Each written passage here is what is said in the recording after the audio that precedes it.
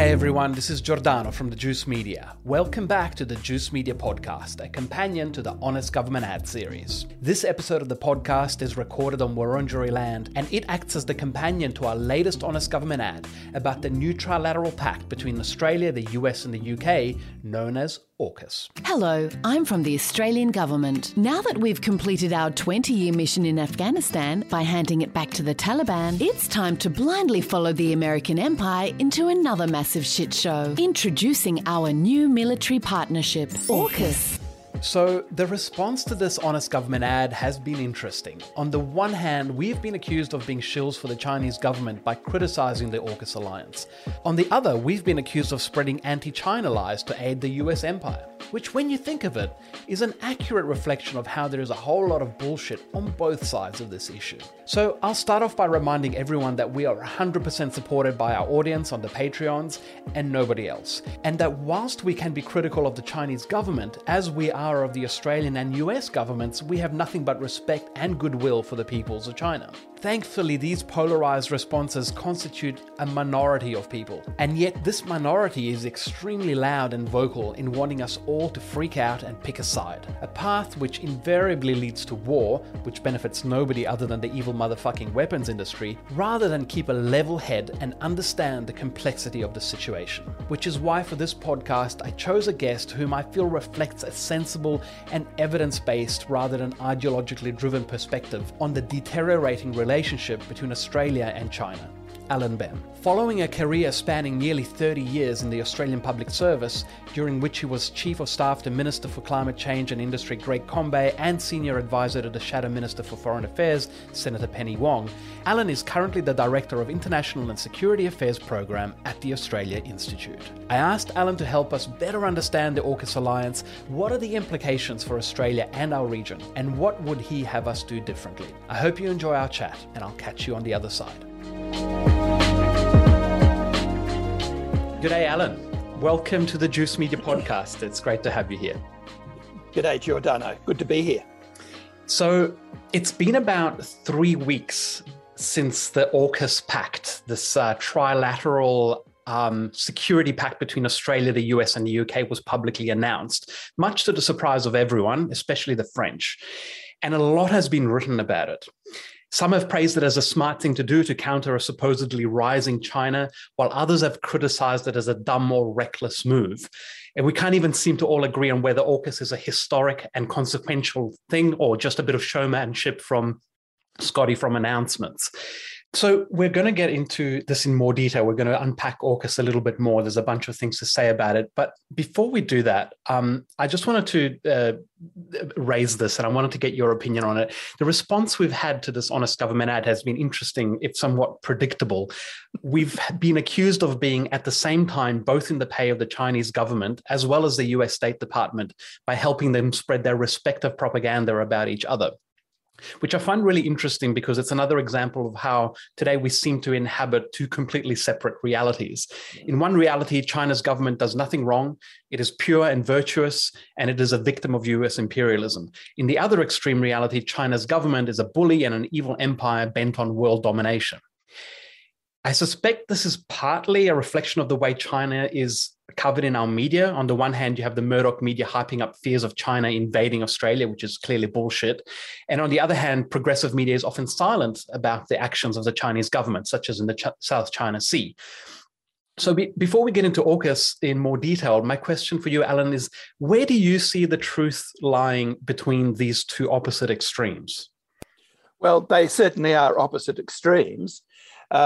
The idea of a utopian China is just as far-fetched as the idea of a dystopian China.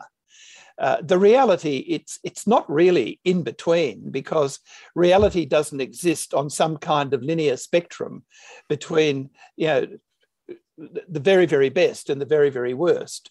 Reality is a very complex, multidimensional thing.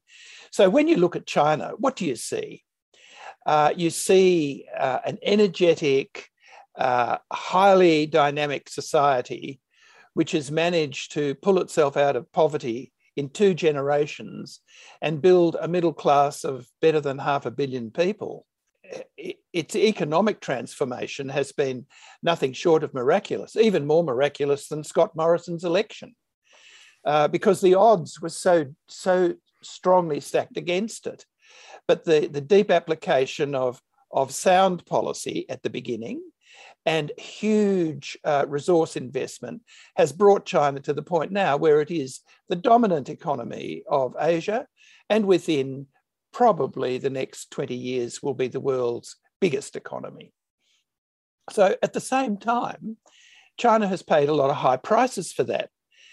It has embarked upon quite serious social and political controls on its own population. It most particularly has embarked upon actions against some of its own religious and ethnic minorities, premised on a need to protect its borders, interestingly, against terrorism, because at some points, at least, the Taliban have been interested in fomenting Islamic terrorism in Western China, and China has responded to that in a way that many people think is disproportionate. Whether it's really any more disproportionate, except in scale, when compared with Australia's response to boat people, that could lead to a very interesting discussion. But the point we ought to make is that, like every other country in the world, China does a whole lot of things that are really stupid. It conducts its diplomacy in a often very juvenile kind of way, particularly for a country with such a long intellectual history and tradition. It often appears to conduct its diplomacy without thinking about what the possible branches and sequels might be, what the consequences might be. I really do wonder now if China would have embarked upon the very strong economic actions against Australia last year, if it had foreseen the possibility of something like AUKUS or something like the Quad getting greater credibility internationally in response to what is deemed to be Chinese aggression. I don't look at it as being somewhere between a wonderful China and a very bad China. I look at it as being the China that we've got in the world at the moment. It bears a very strong historical relationship with the China that was there 500 years ago. And it is a China which is going to continue to grow, and it's going to continue to want to be able to walk its walk on the international stage. And that is something we've just got to get used to. Well, thanks for giving me that.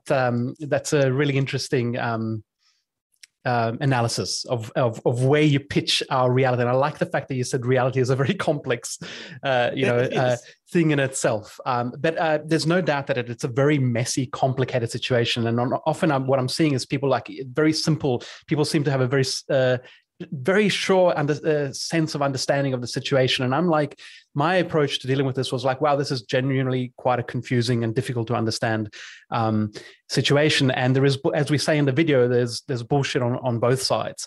And the real losers, at least in this, for the AUKUS alliance, is the Australian people, because we're spending a lot of money on this deal, which we're going to talk about now in more detail. I wanted to ask you, we're paying, let's talk about the nuclear subs and all of that sort of stuff.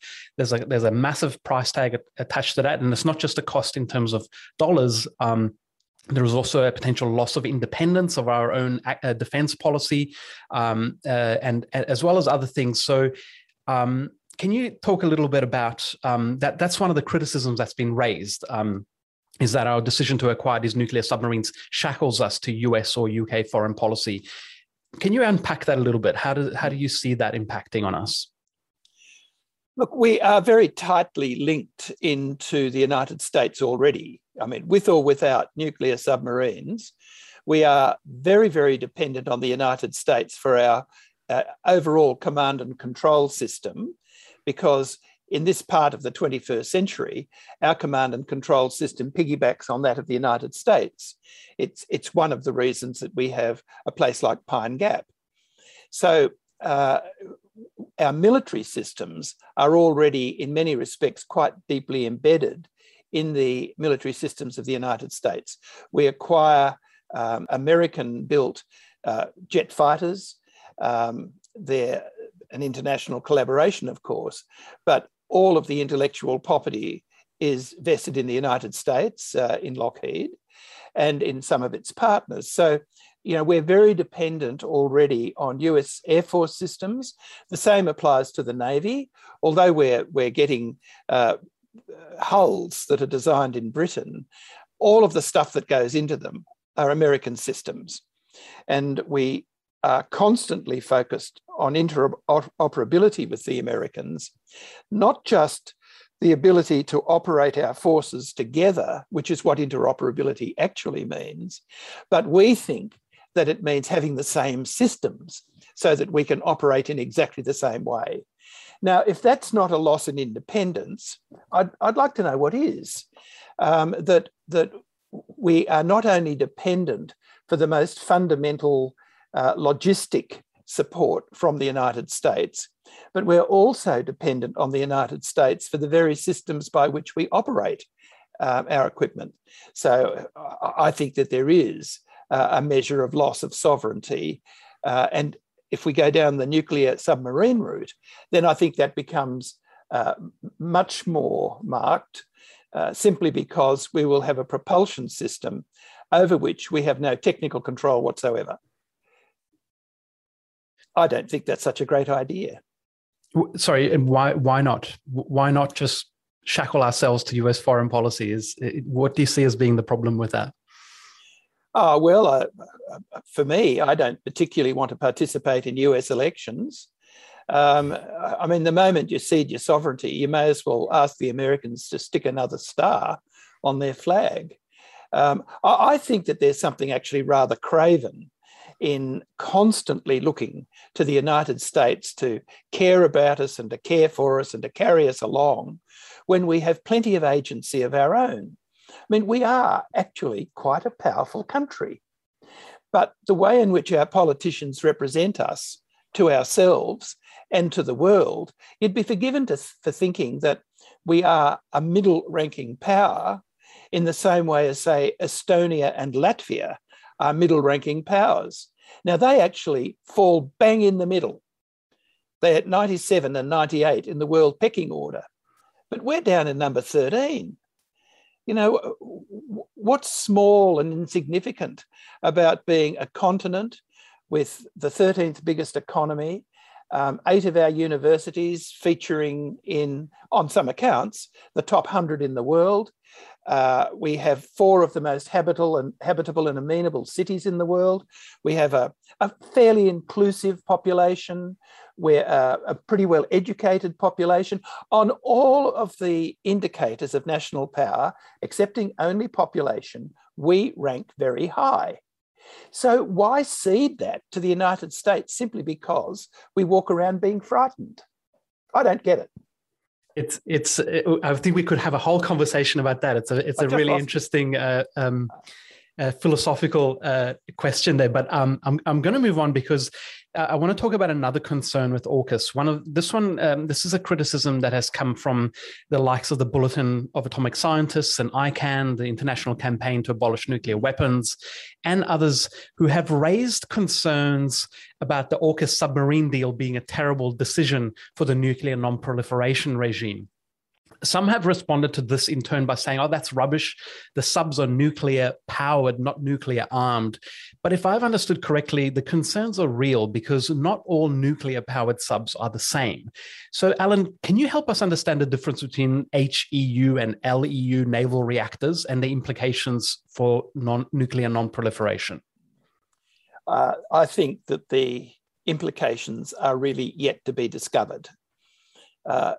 There is an enormous amount of complication attaching to Australia's observance of the safeguards regime, which is managed by the International Atomic Energy Agency.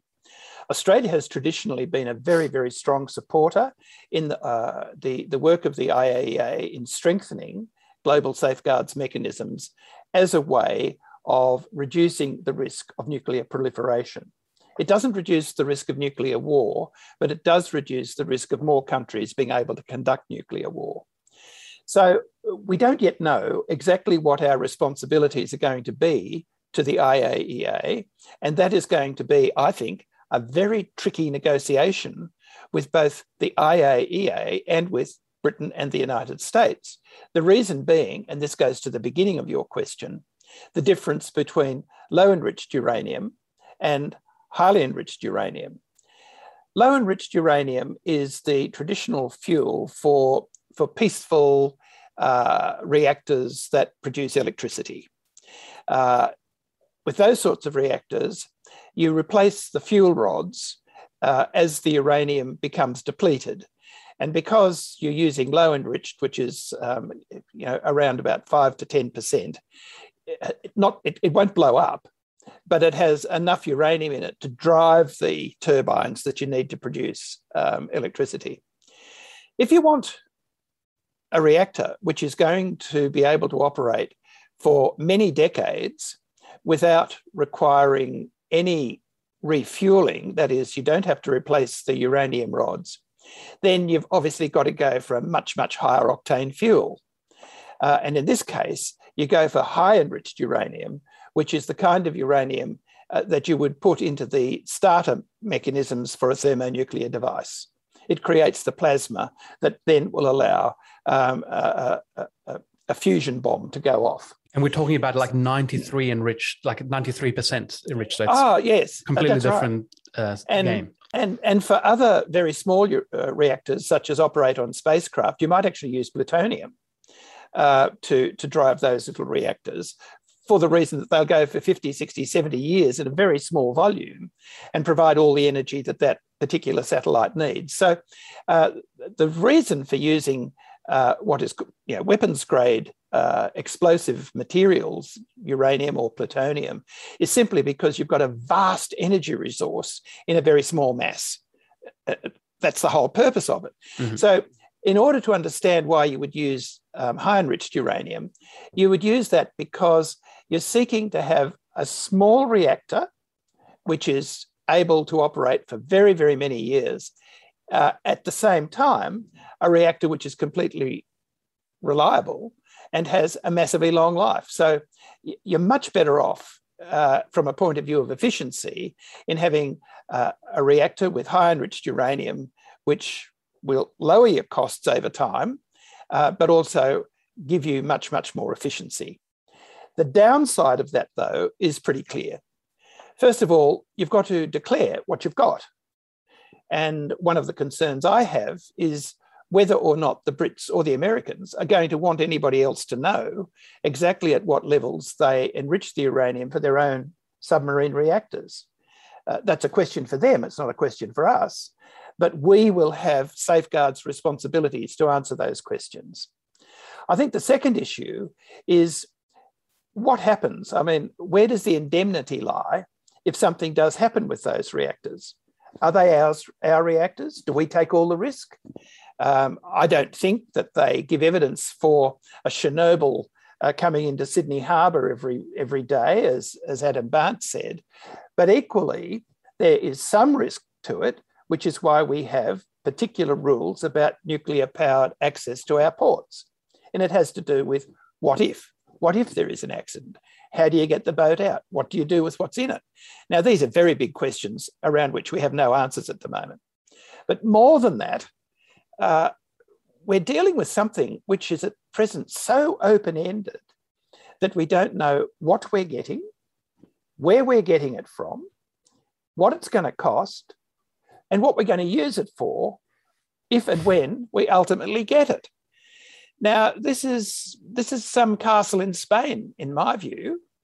It is unimagined at the moment, which means that for all the rest of it, it's unimaginable. We have no idea how to put our minds around what the AUKUS partnership is intended, or at least said, to deliver to us. Now, that's bad policy. There are big issues here, I think, Giordano, and they haven't been put out to the electorate. I think they've treated the electorate as though the electorate are simply a bunch of fools, and that the electorate will go along with this because the government knows best. We're in a heap of bother with China that's going to come and attack us. And my word, they better watch out, because they're going to have to wait 25 years before we can get up there and just give them a really big whatever we're going to give them. Yeah, they better be scared. So, Allan, I mean, my question to you is it bad policy? You've described all the reasons why it could be described as that, or is the intent of this completely different to what we would expect it to be? Is it not really about Australia's defence? I mean, does this make Australia safer? If not, what could some of the possible other intents being here? Like, for example, Scott Morrison is quite a shrewd political marketer, as we all know, and we're heading to a federal election, a crucial federal election. Is there a sense that this is more about strengthening his position? Is there a sense that this could be used to wedge Labor on national security? And even thinking about, internationally, is it a sense that he's trying to get something from the US and the UK in exchange for this an announcement, which has really nothing to do with the situation we all think it's about China or anything like that, but more about Scott's political career and potentially also the interests of the US. I mean, are we being played by the US as a pawn in their own shit show with China? Look, all of those things. And the reason I say that is, as I said earlier, reality is infinitely complex. And you can often do things for a multiple of reasons. One of the things that I think this particular government is very good at is making people feel frightened. They're exploiting China mercilessly at the domestic level to make people feel nervous about China's long-term intentions, even though China has never threatened Australia militarily in 3,000 years. And why it would want to start now, there's no explanation for that. But, the Reds under the beds of the 1950s have given way now to sort of the yellow peril. If they're not under the beds, they're in our roof because they're listening into us all the time. They're conducting cyber warfare all the time. So we have this complexity of fear-mongering factors that play into the way in which you then want to position yourself on the back of a security frame to win the next election, rather than your incapacity to deal with what has hit most Australians very hard, either economically or physically, and that is, of course, the COVID-19 virus. And so, the government's performance on that has been pretty abysmal, as it was dealing with the big fires at the beginning of last year. I mean, virtually every major episode that has confronted Australians in the last 2 years has been badly dealt with by this government. Now, that would count against them normally. So why not throw a big distraction grenade into the argument and say, we're really going to have an election now about being able to take China on? And I think that also relates to the third point that you made, and that is the attempt to wedge Labor. Because any sensible politician, and there are a few of them in the Labor Party, any sensible politician would see that an open-ended check on an open-ended agreement to an open-ended capability, which may never occur, is actually bad policy, because there is no evidence available for the satisfactory nature of what you think you're going to get. Part of the conversation we had earlier.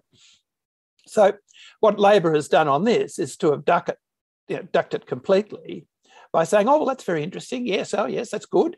Yes, we think that's a good idea. You've got 18 months to study it. Well, when we become government, we'll give it some study too. Now, my hope would be that they give it some very serious study and call it out for what it is, which is an arrant stupidity, and one which we can be friends with Britain and friends with the Americans, but that doesn't mean that we've got to buy nuclear-powered submarines. It does mean that we've got to work with both of them in strengthening international trade relationships. It means that. It means we've got to be able to have a high level of transparency about where investment flows go. It means that we've got to have a stable international banking and economic system. It means all of those things, all right. And they're things on which Britain and the United States and Australia can play really constructive roles. Why aren't we doing that? I don't know. Well, at the end of, I'm glad to see that even you, at the end of the day, you've got question marks in your head, because that's there are a lot of questions that are raised by this, and including the one which I mentioned at the end. Sorry, I threw that into the. I kind of combined two questions together, but the last point is like, are we even being played? Is it even Scott Morrison that's playing us, or is Scott Morrison being played as well by the Biden administration in throwing us on the front line with these hunter-killer submarines, going, yeah, you guys join the fight? Like, what the hell? It's like, is there a sense that we are also being played as a pawn in all this, or do we know does Scott Morrison even know what he's doing? Well, that's a question for Scott Morrison. Yeah. I couldn't ask him if he can come on. Yeah, I couldn't possibly imagine what goes on in Scott Morrison's brain, but I think what's happening here is that Britain, the United States and Australia are all looking for somewhat different things. Britain is looking for some form of global relevance, and its departure from Brexit, it's now working out. And commentators like me were saying this 5-6 years ago. It is proving to be the disaster that we thought it was going to be. And so Britain is now looking to shore up its global stocks by being once again a global player. Make Britain great again. Good luck with that. Britain is on a trajectory at the moment to become the kind of country which Portugal became in about the beginning of the 19th century. Just nice little country, good place to go and visit, makes very, very good wine. But who? Oh, Portugal. So Britain, I think, has done itself a lot of damage, and they want to be able to sort of play a global role, and which is why HMS Queen Elizabeth is now sailing up into the sort of the Sea of Japan or wherever it's going to display Britain's flag for the first time in about 40 years in East Asia. The Americans are looking to play Britain and Australia into the old white man's club as part of their constant effort to keep China wrong-footed. The way in which Taiwan plays out is simply about keeping China wrong-footed, keeping China as unbalanced strategically as the United States can manage. Whether that lends itself to long-term peace and stability, I rather doubt. But it is a short-term trick that you can play while ever you think you can play it. But it's not a long-term strategy. And for Australia, we're trying a bit of everything.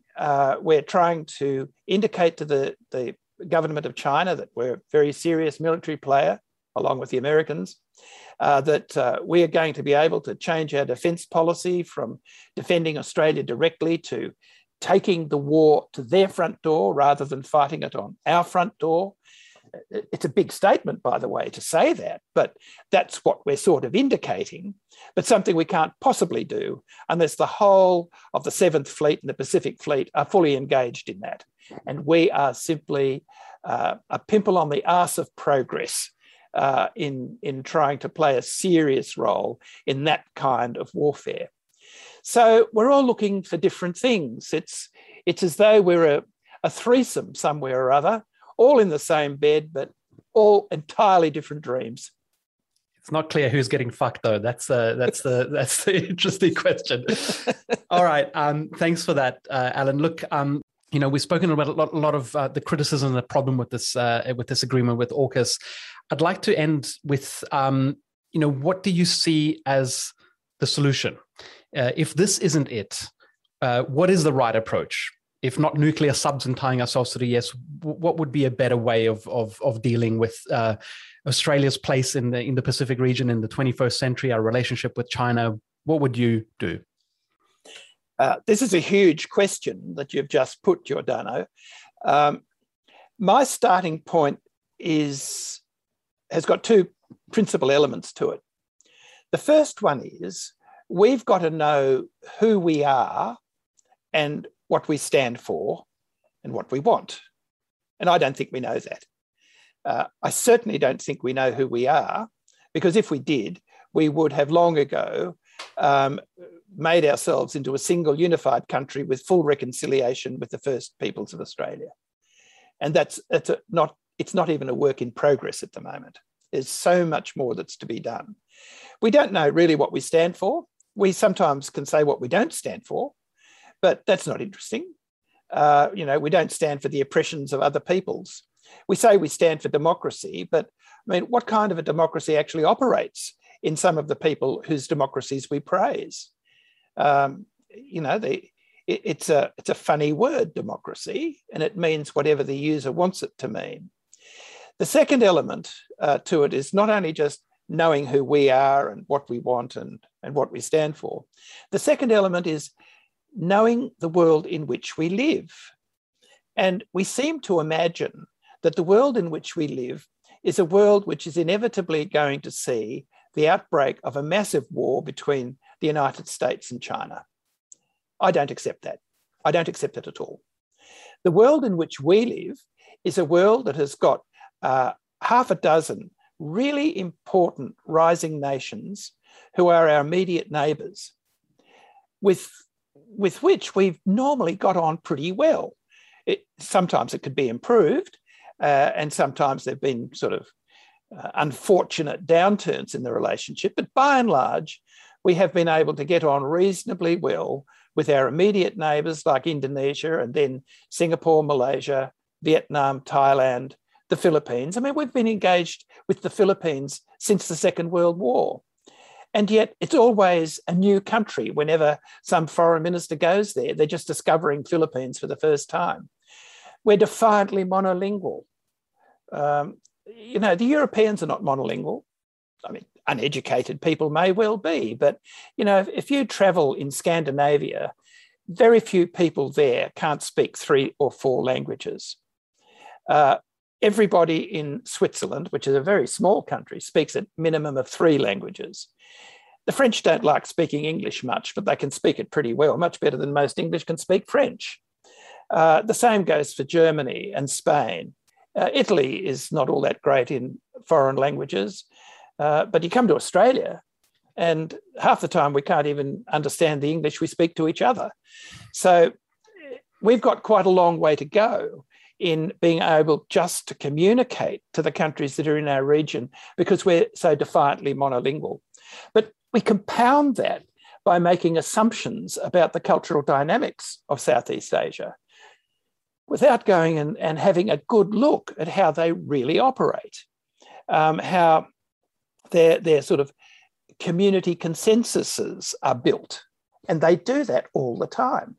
How they're able to deal with different ethnicities, how they're not Christian societies. So it's not sort of love one another as I have loved you. That's not how they have a fundamental principle of ethical behaviour.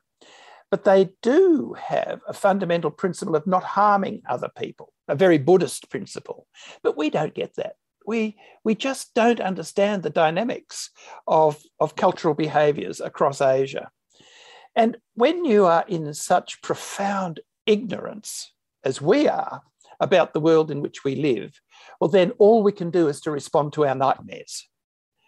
And what we're doing in Australia is we're not only responding to our nightmares, but we're actually investing in our nightmares. We're building our nightmares, giving ourselves a totally dystopian world in which we think we're going to have to somehow or other survive by playing into dystopia.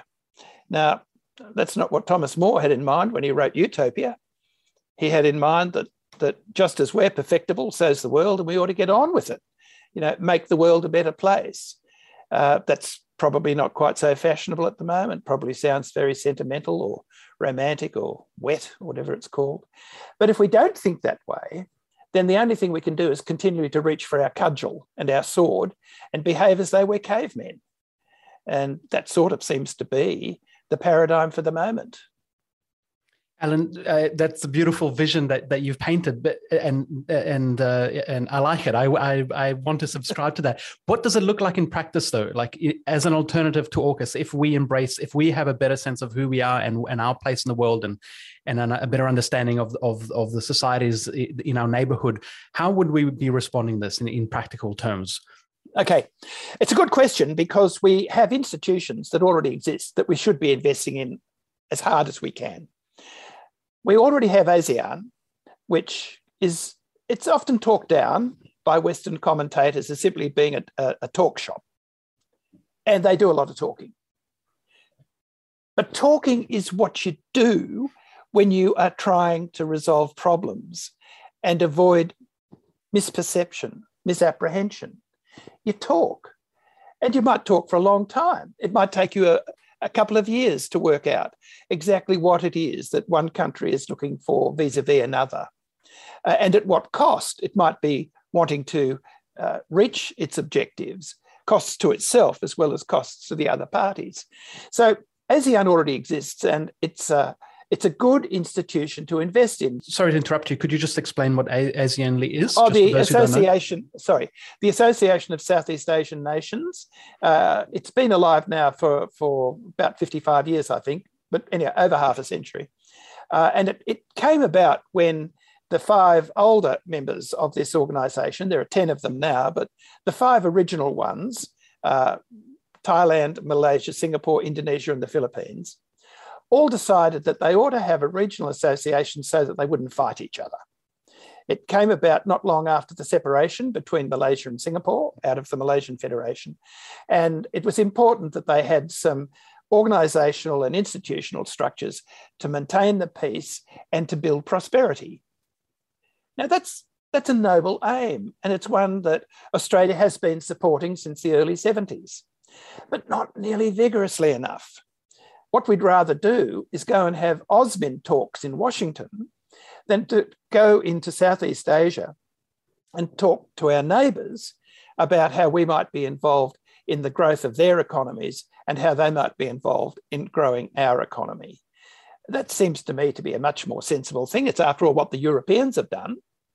The Europeans weren't rushing off to Washington all the time, looking to see how they were going to defend themselves. They formed NATO, with America in it, of course, but they, more than that, formed the EU, which is probably the strongest defence against warfare that Europe has got. So we should be thinking the same, that the more you invest in prosperity, the more you invest in stability, the more you invest in the well-being of the citizens of the region, the far less likely you are to start belting each other up.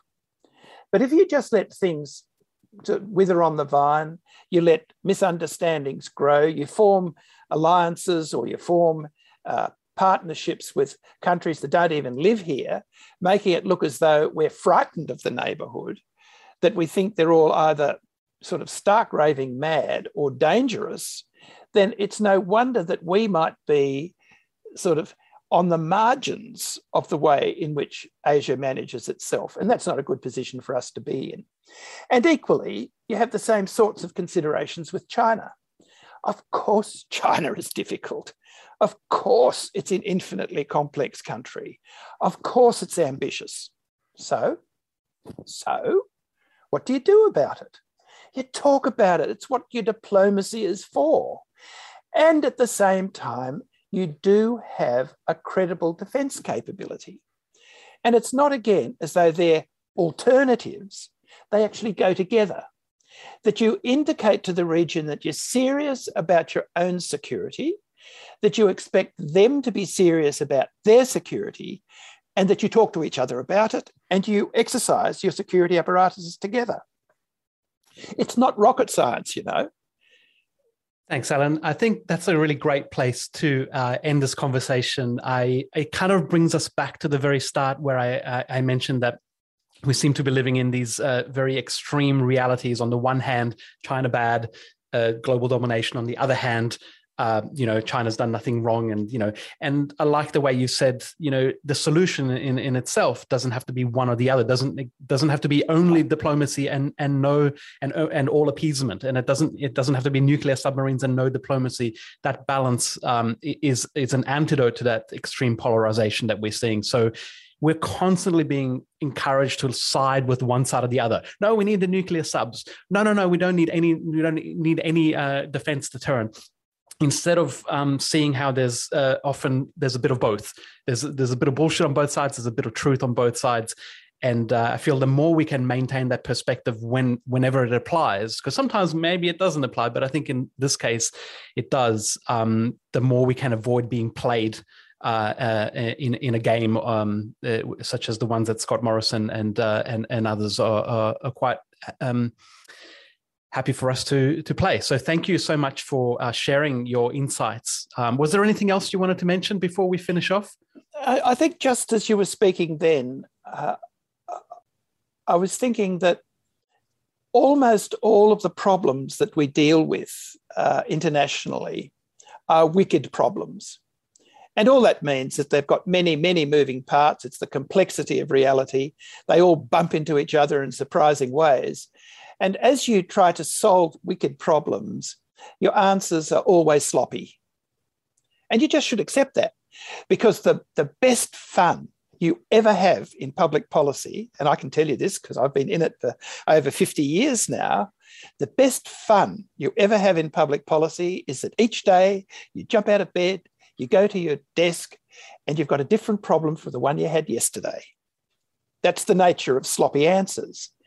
And that is what we should be investing our skills in, learning from what we did yesterday, but understanding that there's been just a subtle change in the way in which things work today. And it's well within our intellectual gifts to be able to deal with that and not be frightened of complexity.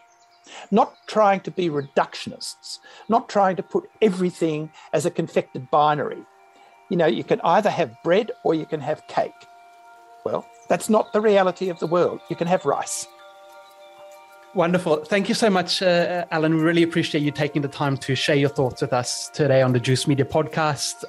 Hopefully we can have you back again to talk about some of these issues. Thanks for making the time for us. Thank you very much, Giordano. Bye-bye.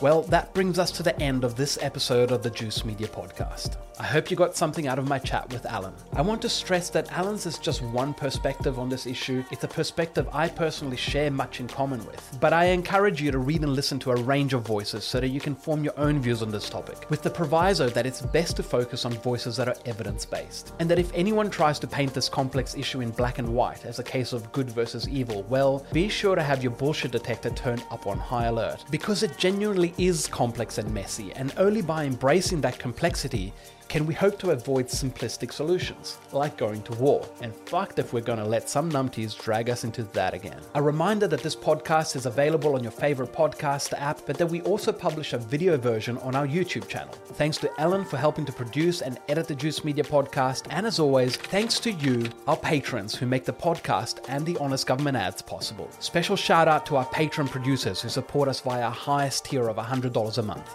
Thank you. If you value our work, please consider supporting us at patreon.com/The Juice Media. You've been listening to the Juice Media podcast with me, Giordano. I'll catch you very soon for our next Honest Government ad.